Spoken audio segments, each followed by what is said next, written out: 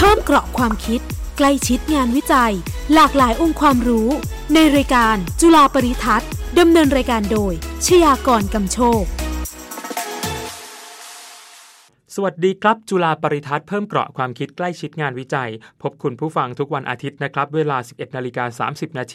ทาง 101.5 วิทยุจุฬาเรดิโอพลัสชยากรกำโชครับหน้าที่ดำเนินรายการครับ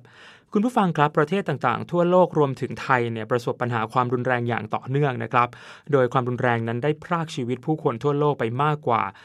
1,500,000 คนต่อปีครับไม่ว่าจะมาจากการฆ่าตัวตายความรุนแรงต่อผู้หญิงเด็กแล้วก็บุคคลในครอบครัวนะครับการฆาตกรรมความรุนแรงที่เกี่ยวข้องกับความขัดแย้งรูปแบบต่างๆรวมถึงสงครามครับทีมวิจัยจากภาควิชาสังคมวิทยาและมนุษยวิทยาคณะรัฐศาสตร์จุฬาก็นำโดยรองศาสตราจารย์ดร.สุมนทิพย์จิตสว่างจึงทำการศึกษาเรื่องสังคมไทยไร้ความรุนแรงมาอย่างต่อเนื่องนะครับโดยแบ่งเป็นมิติความรุนแรงด้านต่างๆนะครับ3ระดับด้วยกันก็คือความรุนแรงต่อตัวเองความรุนแรงต่อบุคคลและความรุนแรงระหว่างกลุ่มครับรวมทั้งการแสวงหาเครื่องมือและแนวทางปฏิบัติที่ดีในการป้องกันและก็ลดความรุนแรงในสังคมไทยก็เป็นเรื่องที่ทีมวิจัยได้พยายามค้นหาแนวทางอยู่ด้วยนะครับรายละเอียดจะเป็นยังไงติดตามจากข่าวโดยทีมข่าววิทยุจุฬาครับจุฬาเรดิโอพลัส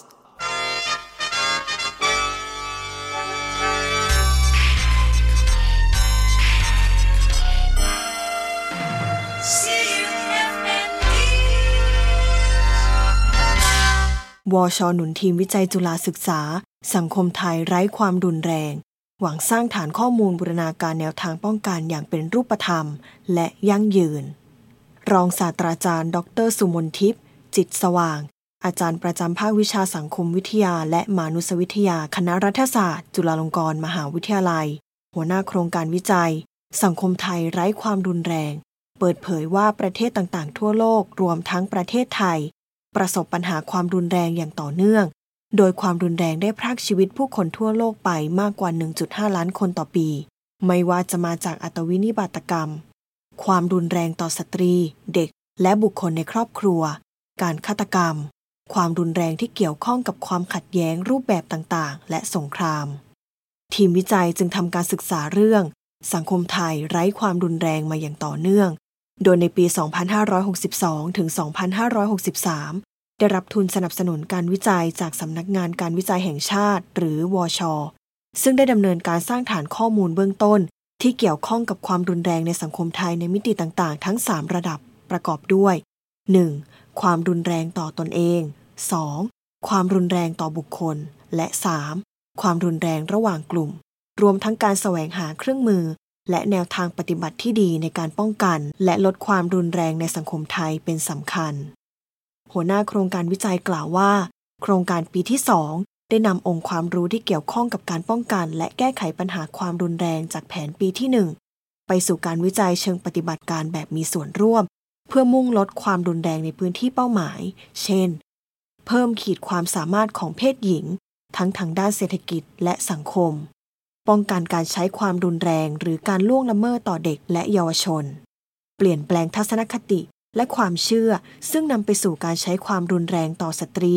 โดยมีแนวทางในการดำเนินการเช่นจัดทำแคมเปญรณรงค์ยุติความรุนแรงต่อสตรีภายใต้แนวทางการลดความรุนแรงที่องค์การอนามัยโลกหรือ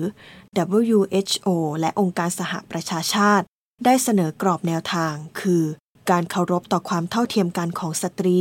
โดยได้ขับเคลื่อนในพื้นที่เป้าหมายเทศบาลตำบลเกาะคาอำเภอเกาะคาจังหวัดลำปาง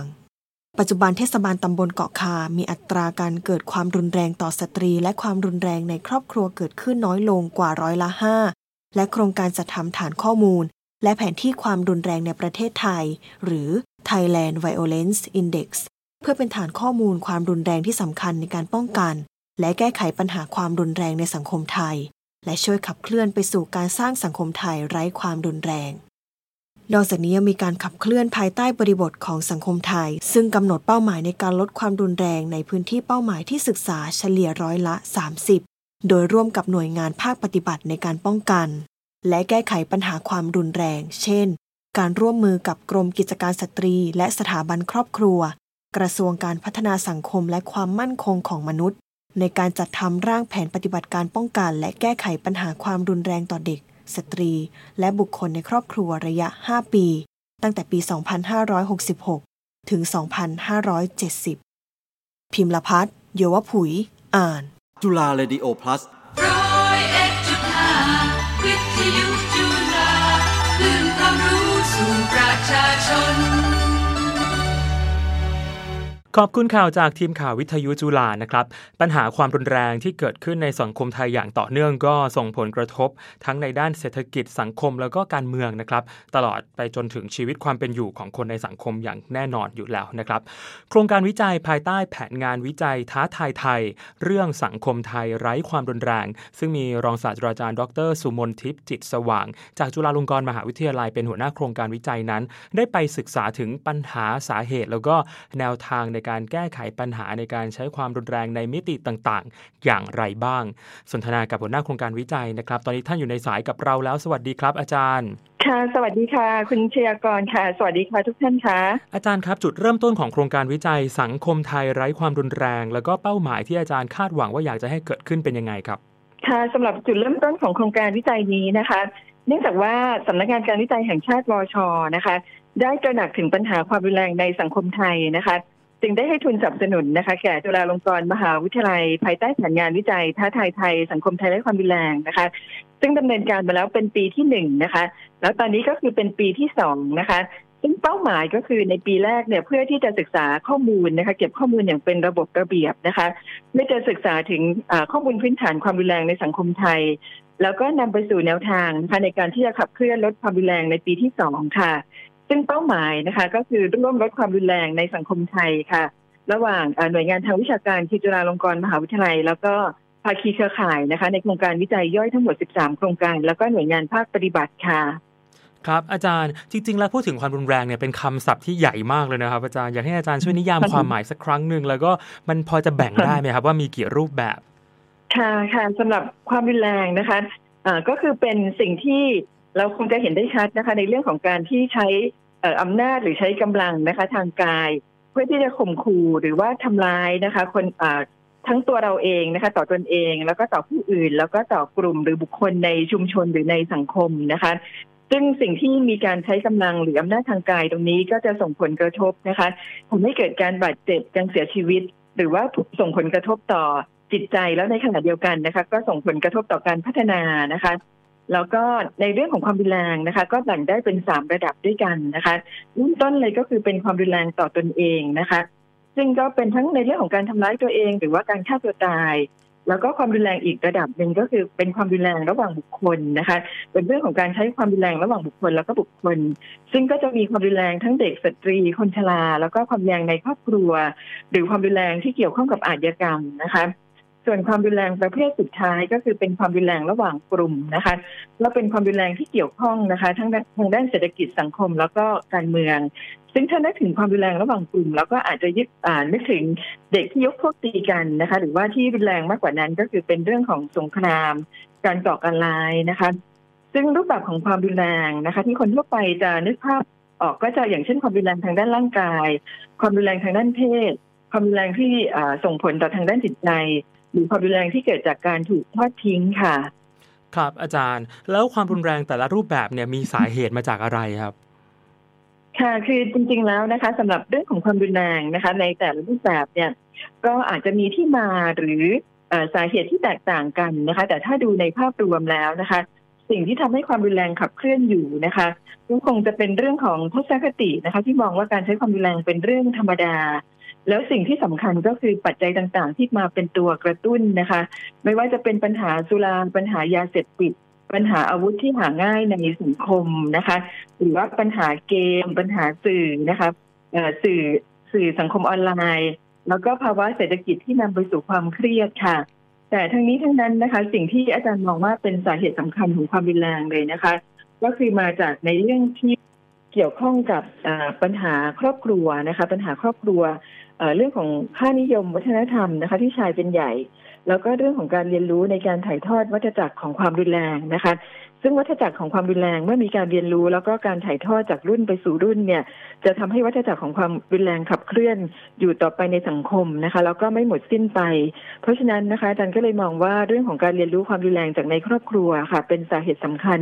ที่นำไปสู่การขับเคลื่อนความรุนแรงให้เกิดขึ้นอยู่ต่อไปในสังคมค่ะโอ้มีคำถามอยากจะถามอาจารย์เรื่องบ้าน เรื่องครอบครัวพอดีเลยนะครับแต่ว่าเดี๋ยวขอถามนิดนึงก่อนถึงสถานการณ์ความรุนแรงทั่วโลกตอนนี้ครับตอนนี้เป็นยังไงบ้างแล้วประเทศไทยเนี่ยมีปัญหาความรุนแรงอยู่ในระดับไหนเมื่อเทียบกับต่างประเทศครับอาจารย์ค่ะค่ะถ้าเกิดว่าตอนนี้ในเรื่องของความรุนแรงนะคะอาจจะดูได้จากดัชนีชี้วัดในเรื่องของ global peace index นะคะซึ่งอาจจะไม่มีในเรื่องของตัวชี้วัดความรุนแรงโดยตรงนะคะแต่ว่าก็คงจะมีในเรื่องของดัชนีชี้วัดประเทศที่มีความสงบสุขมีสันติภาพนะคะซึ่งตัวนี้น่าจะเป็นสิ่งที่สะท้อนในเรื่องของความรุนแรงของแต่ละประเทศได้เป็นอย่างดีนะคะซึ่งตอนนี้อาจารย์ก็มองว่าถ้าเรื่องของความรุนแรงของทั่วโลกนะคะอาจจะมีความรุนแรงที่เพิ่มมากขึ้นที่สะท้อนจากเรื่องของสงครามนะคะสงครามระหว่างรัสเซียหรือยูเครนนะคะแต่ว่าถ้าดูถึงความรุนแรงในระดับประเทศไทยเมื่อเทียบกับประเทศต่างๆทั่วโลกด้วยการดูจากดัชนีชี้วัดของ global peace index นะคะซึ่งจากปีแรกที่อาจารย์ศึกษาเรื่องของความรุนแรงนะคะแผนงานวิจัยท้าทายไทยสังคมไทยและความรุนแรงในปีที่1นะคะก็ดูจาก global peace ปรากฏว่าประเทศไทยอยู่ในอันดับประเทศที่สงบสุขนะคะมีสันติภาพสงบสุขเนี่ยอยู่อันดับที่114จาก163ประเทศทั่วโลกอันนี้คือปี2562นะคะแต่ปัจจุบันเนี่ยก็ถือว่าค่อนข้างที่จะดีนะคะขยับขึ้นมาเยอะเลยทีเดียวนะคะเพราะว่าในปี2565ซึ่ง Global Peace Index นะคะได้จัดอันดับประเทศสันติภาพประเทศที่สงบสุขนะคะปรากฏว่าตอนนี้ประเทศไทยเราอันดับของGlobal Peace Index นะคะอยู่อันดับที่103นะคะจาก163ประเทศทั่วโลกก็ถือว่าเราขยับมาเป็นอันดับที่ดีขึ้นแล้วก็ถ้าดูจากสถานการณ์ของความรุนแรงทั่วโลกนะคะก็รวมทั้งประเทศไทยด้วยนะคะก็คงจะสืบเนื่องมาจากเรื่องของโควิด -19 นะคะคือตอนที่อาจารย์ศึกษาในปีที่1นะคะความรุนแรงเนี่ยก็คงจะเป็นความรุนแรงที่เราเจอไม่ว่าจะเป็นเรื่องของความรุนแรงในครอบครัวต่อสตรีเด็กคนชราต่างๆแต่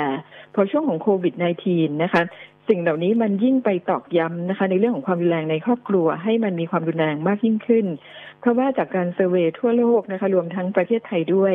จากสถานการณ์ของโควิด -19 ที่เกิดขึ้นนะคะปรากฏว่าความรุนแรงที่เพิ่มมากขึ้นเลยนะคะก็คือความรุนแรงในครอบครัวค่ะซึ่งในประเทศไทยนะคะก็มีความรุนแรงในครอบครัวที่เพิ่มขึ้นมากกว่า60%นะคะซึ่งก็มีความรุนแรงที่เกี่ยวข้องทั้งต่อเด็กสตรีนะคะแล้วก็คนชราโดยเฉพาะความรุนแรงที่เกี่ยวข้องกับเด็กนะคะปรากฏว่าจากมาตรการของการล็อกดาวน์ค่ะนอกจากผู้หญิงนะคะจะถูกทำร้ายในครอบครัวแล้วปรากฏว่าเด็กที่ไม่สามารถไปโรงเรียนนะคะก็ส่งผลกระทบนะคะทำให้เด็กเหล่านี้เนี่ยถูกใช้ความรุนแรงเพิ่มมากขึ้นนะคะแล้วก็จากปัญหาตรงนี้นะคะก็คิดว่าเป็นภัยที่น่ากลัวทีเดียวนะคะเพราะว่าเป็นภัยที่ซ่อนเร้นนะคะอย่างที่หลายๆคนจะคิดว่าบ้านเนี่ยเป็นพื้นที่ที่น่าจะปลอดภัยที่สุดแต่ถ้าเกิดว่าบ้านเป็นพื้นที่ที่ไม่ปลอดภัยอันนี้ถือว่าอันตรายมากๆเลยนะคะเพราะว่าในช่วงที่ล็อกดาวน์ค่ะมีผู้หญิงจำนวนมากนะคะที่ถูกใช้ความรุนแรงจนกระทั่งเสียชีวิตมีเด็กนะคะอีกหลายล้านคนด้วยกันนะคะที่ต้องถูกใช้ความรุนแรงค่ะนี่ก็เป็นสถานการณ์ที่เรียกได้ว่ามีความรุนแรงมากขึ้นค่ะในช่วงของโควิดค่ะนะครับบ้านที่หลายคนมองว่าเป็นเซฟโซนแต่ความจริงแล้วอาจจะเป็นแบบพื้นที่รุนแรงของเด็กแล้วก็ผู้หญิงหลายๆคนก็ได้ใช่ไหมครับอาจารย์ครับแล้วในประเทศไทยเนี่ยครับมันมีความรุนแรงรูปแบบไหนที่เหมือนเป็นภัยเงียบอีกไหมครับหรือกลายเป็นเหมือนเป็นความเคยชินตามบริบทของสังคมไทยแต่จริงๆแล้วเนี่ยมันคือการใช้ความรุนแรงนะที่ต้องสังคมควรจะตระหนักแล้วก็อาจจะเป็นสาเหตุไปก่อให้เกิดความรุนแรงอื่นๆปัญหาสังคมอื่นๆอีกมากมายพอจะมีอีกไหมครับอาจารย์ค่ะคือในมุมมองของอาจารย์นะคะอาจารย์ก็คิดว่าเรื่องของความรุนแรงที่เป็นเหมือนกับภัยมืดนะคะภัยเงียบแล้วก็นำไปสู่ความรุนแรงต่างๆเนี่ยก็คงจะเหมือนกับประเทศต่างๆทั่วโลกนะคะที่เราคือปฏิเสธไม่ได้ก็คือเป็นเรื่องของความรุนแรงในครอบครัวเพราะว่าความรุนแรงในครอบครัวค่ะเมื่อเกิดขึ้นเนี่ยสมมติว่าผู้หญิงที่ถูกกระทำความรุนแรงเนี่ยมักจะทนอย่างถึงที่สุดนะคะหรือก็มักจะถูกทำร้ายจนเสียชีวิตหรือถ้าเข้าไปสู่กระบวนการยุติธรรมคือการแจ้งความเนี่ยก็อาจจะเป็นอะไรที่เหมือนกับมองว่าเป็นเรื่องส่วนตัวนะคะกระบวนการยุติธรรมหรือว่าคนที่เกี่ยวข้องก็ไม่อยากจะเข้าไปนะคะเพราะมองว่าเป็นเรื่องที่เป็นเรื่องส่วนตัวเดี๋ยวไม่นานเขาก็ดีกันนะคะ สิ่งต่างๆเหล่านี้เนี่ยมันจะนำไปสู่การใช้ความรุนแรงที่มันมากขึ้นแล้วที่สำคัญก็คือเด็กเยาวชนก็คือเรียนรู้ซึมซับความรุนแรงแล้วก็นำไปสู่การใช้ความรุนแรงต่อไปนะคะแล้วอาจารย์ก็มองว่าสิ่งที่เป็นภัยเงียบหรือภัยมืดที่ต่อจากความรุนแรงในครอบครัวนะคะก็คือเรื่องของการใช้ความรุนแรงของเด็กและเยาวชนนะคะเพราะว่าเราจะเห็นได้ว่าเด็กและเยาวชนนะคะมีการใช้ความรุนแรงค่อนข้างที่จะมากขึ้นนะคะในปัจจุบันซึ่งถ้าเรายังคงมองว่าการใช้ความรุนแรงของเด็กเยาวชนเนี่ยเป็นเรื่องที่ไม่ร่วมมือกันในการแก้ไขอย่างจริงจังนะคะเด็กวันนี้คือผู้ใหญ่ในวันหน้าก็จะนำไปสู่ปัญหาความรุนแรงต่างๆที่ตามมามากมายนะคะแล้วก็ภัยมืดอีกเรื่องหนึ่งนะคะที่อาจารย์มองว่าสำคัญมากก็คือเรื่องของอาวุธนะคะถ้าเมื่อไหร่ก็ตามนะคะที่แต่ละประเทศรวมทั้งประเทศไทยเรานะคะสามารถที่จะเข้าถึงอาวุธได้ง่ายนะคะโดยเฉพาะเรื่องของอาวุธปืนก็จะนำไปสู่การที่ทำให้ความรุนแรงค่ะมันยิ่งทวีความรุนแรงมากยิ่งขึ้นเพราะว่าอย่างข้อมูลงานวิจัยของประเทศสหรัฐอเมริกานะคะบอกว่าในกรณีที่มีความรุนแรงในครอบครัวแล้วก็ครอบครัวนั้นมีอาวุธปืนอยู่จะนำไปสู่การฆาตกรรมที่เพิ่มสูงขึ้นถึง500เท่าด้วยกันนะคะอันนี้อาจารย์ก็เลยยังมองว่าในเรื่องของอาวุธนะคะถ้าเกิดว่าเรายังไม่ร่วมแก้ไขอย่างจริงจังโดยเฉพาะเรื่องของอาวุธปืนมันอาจจะนำไปสู่ปัญหาความรุนแรงที่ทวีความรุนแรงมากยิ่งขึ้นนะคะแล้วก็ย้อนกลับมาสู่ภัยเงียบที่อาจารย์พูดถึงเรื่องความรุนแรงในครอบครัวมีผลงานวิจัยของยูนิเซฟนะคะที่ศึกษาอย่างจริงจังมากศึกษาอย่างต่อเนื่องเลยแล้วก็พบว่าเด็กและเยาวชนที่ถูกใช้ความรุนแรงในครอบครัวนะคะไม่ว่าจะเป็นความรุนแรงทางกายทางเพศนะคะทางอารมณ์ตั้งแต่4ครั้งขึ้นไปเมื่อโตเป็นผู้ใหญ่นะคะก็จะไปใช้ความรุนแรงต่อนะคะถึง7เท่าด้วยกันนะคะแล้วก็มีความเกี่ยวข้องกับการฆ่าตัวตายถึง30เท่าแล้วก็ถ้าเกิดว่าไปใช้ความรุนแรงในเรื่องความรุนแรงในครอบครัวต่อเนี่ยก็จะมีการใช้ความรุนแรงต่อถึง14เท่าด้วยกันนะคะอันนี้ก็ถือว่าเป็นภัยเงียบอะค่ะที่ค่อนข้างจะแก้ยากเพราะว่าทุกคนมองว่าเป็นเรื่องที่อยู่ในครอบครัวซึ่งตรงนี้มันทำให้วัฏจักรของความรุนแรงขับเคลื่อนไปนำไปสู่เรื่องของเด็กเยาวชนกระทำผิดต่อไปแล้วก็ในมุมมองของอาจารย์ที่เป็นผู้หญิงนะคะอาจารย์ก็มองว่าความรุนแรงในครอบครัวที่เกิดขึ้นก็ผู้หญิงนะคะก็เป็นผู้เสียหายหรือเป็นเหยื่อของความรุนแรงนะคะเพราะว่ามีผลงานวิจัยที่ออกมานะคะว่าผู้หญิง1 ใน 3ทั่วโลกต้องประสบกับการตกเป็นเหยื่อของความรุนแรงนะคะครับอาจารย์เท่าที่ฟังตัวอย่างหลายตัวอย่างของอาจารย์เนาะมันไม่ใช่แค่เรื่องที่เกิดขึ้นส่วนตัวหรือว่าในบ้านในครอบครัวนะอาจารย์แต่มันเกี่ยวโยงกับในเชิงโครงสร้างสังคมเศรษฐกิจเลยนะครับอาจารย์ขอถามนิดนึงแล้วกันครับว่าการความเหลื่อมล้ำทางสังคมแล้วก็เศรษฐกิจหรือว่าการถูกเลือกปฏิบัติอย่างไม่เสมอภาคต่างๆเนี่ยมันมีผลหรือมันมีความสัมพันธ์ยังไงกับปัญหาความรุนแรงที่เกิดขึ้นในสังคมไหมครับค่ะในเรื่องของความเหลื่อมล้ำนะคะอาจารย์คิดว่าตรงนี้มันมีผลที่ส่งผลต่อความรุนแรงได้เป็นอย่างดีเลยนะคะเพราะว่าจากในเรื่องของ global peace index นะคะดัชนีชี้วัดประเทศที่สงบสุขนะคะปรากฏว่าประเทศที่มีความรุนแรงน้อยนะคะอย่างประเทศไอซ์แลนด์อย่างเงี้ยอยู่อันดับ1เลยนะคะของประเทศที่มีความรุนแรงน้อยสุดหรือประเทศนิวซีแลนด์หรือประเทศสวิตเซอร์แลนด์นะคะหรือประเทศต่างๆในยุโรปจะมีการใช้ความรุนแรงค่อนข้างน้อยเพราะว่าประเทศต่างๆเหล่านี้นะคะจะมีปัญหาในเรื่องของความเหลื่อมล้ำทางเศรษฐกิจเนี่ยน้อยในขณะที่ผลงานวิจัยเนี่ยก็มีการเซอร์เวย์ออกมานะคะของ UNODC นะคะที่สรุปออกมาว่าประเทศที่มีความเหลื่อมล้ำทางเศรษฐกิจสูงนะคะก็จะเป็นประเทศที่มีการใช้ความรุนแรงค่อนข้างสูง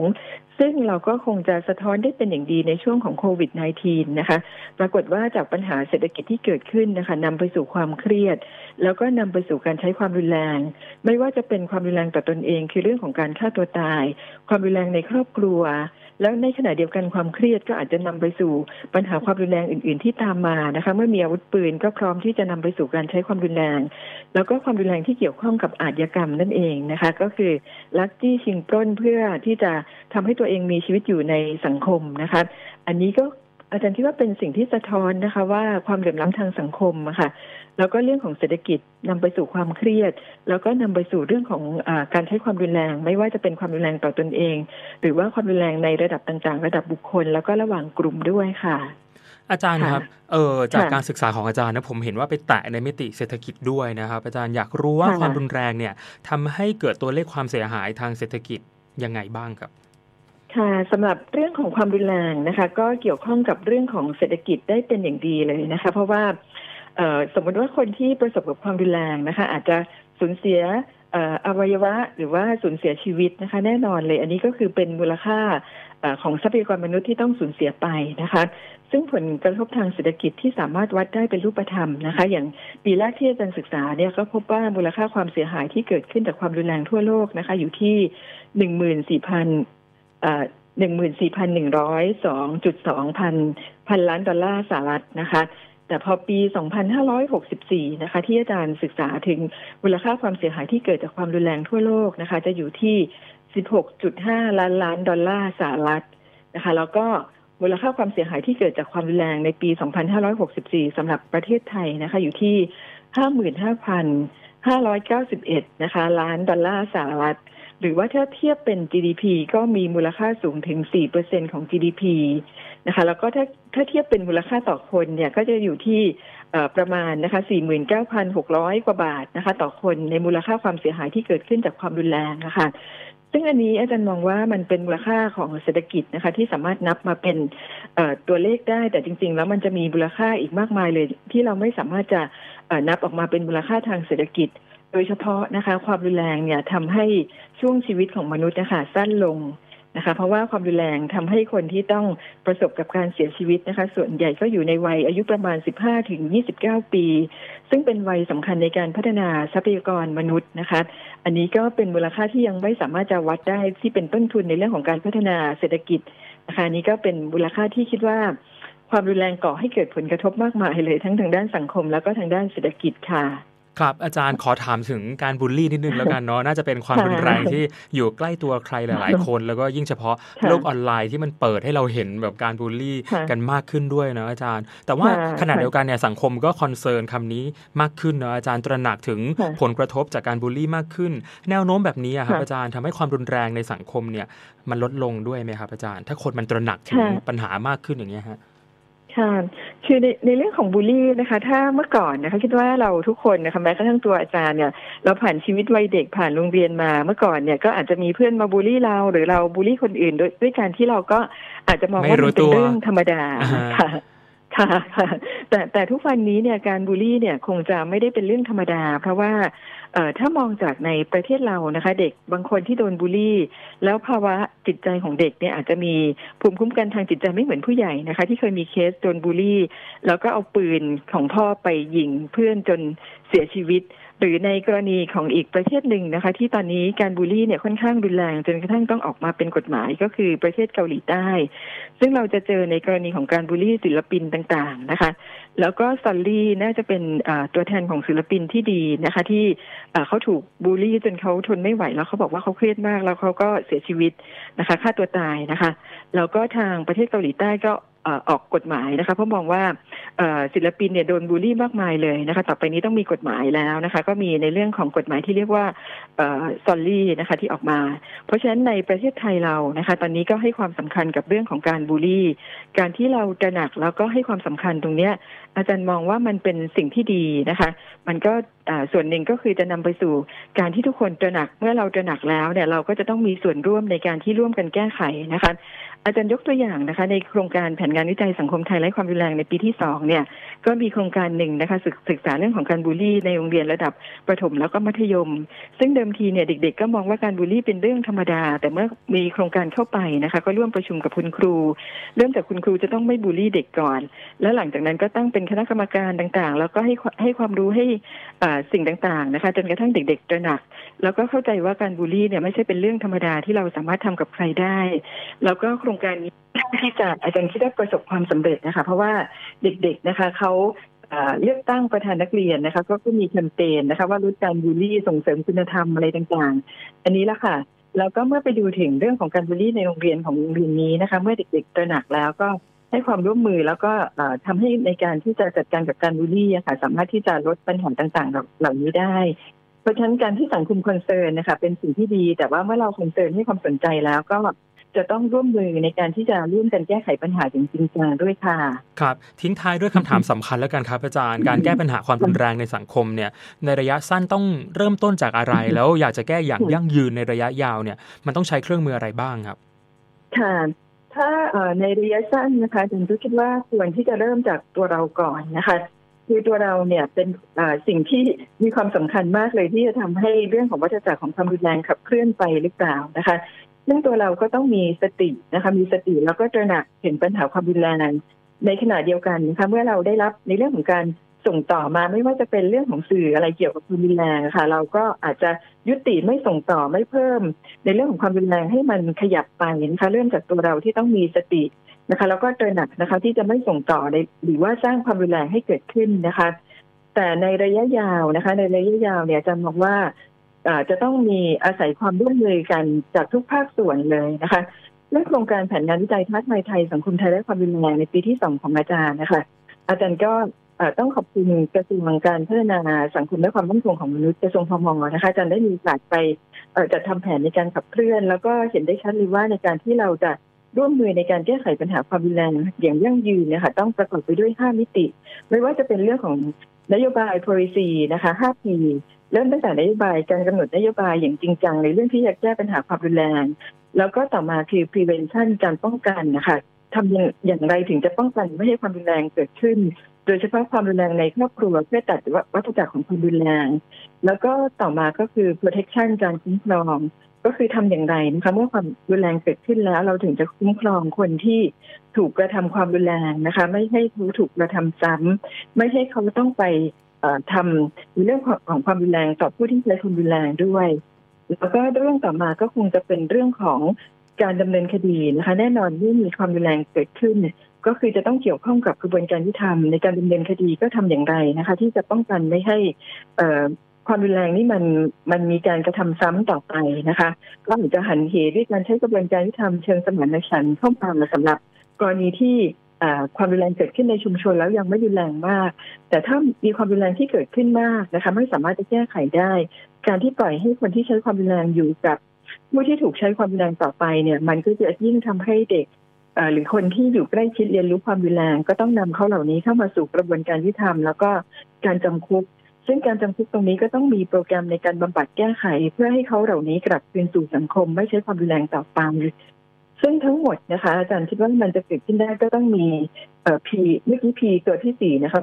prosecution ในการดำเนินคดีนะคะซึ่งจะเกิดขึ้นได้ก็ต้องมี P ตัวสุดท้ายคือ participation หรือ partnership ความเป็นหุ้นส่วนนะคะที่ทุกภาคส่วนต้องร่วมกันในการแก้ไขปัญหาความรุนแรงค่ะซึ่งก็ต้องขอบคุณสำนักงานการวิจัยแห่งชาติหรือวช.นะคะที่ตระหนักถึงความสำคัญของการแก้ไขปัญหาความรุนแรงตรงนี้ด้วยการให้ทางจุฬาลงกรณ์มหาวิทยาลัยนะคะศึกษาข้อมูลที่เป็นในรูปแบบของวิชาการซึ่งในรูปแบบของวิชาการตรงนี้นะคะจะนำไปสู่การแก้ไขปัญหาความรุนแรงอย่างมีประสิทธิภาพก็ต้องร่วมมือกับหน่วยงานภาคปฏิบัติอย่างแท้จริงมีการร่วมมือกับทุกภาคส่วนในการแก้ไขปัญหาความรุนแรงค่ะ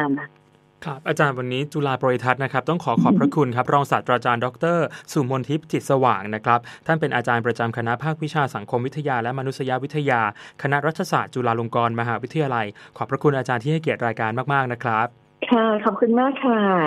สวัสดีค่ะสวัสดีครับพบจุฬาบริทัศน์เพิ่มเกราะความคิดใกล้ชิดงานวิจัยได้ใหม่วันอาทิตย์หน้าเวลา 11:30 น.นะครับทางวิทยุจุฬา 101.5 ฟังย้อนหลังทางแอปพลิเคชันจู๊กส์ครับวันนี้ชยากรกำโชคลาไปก่อนครับสวัสดีครับติดตามฟังมิติใหม่ของงานวิจัยในรายการจุฬาบริทัศน์ทุกวันอาทิตย์ 11:30 น.ทุกองค์ความรู้จะอยู่คู่คุณตลอดไป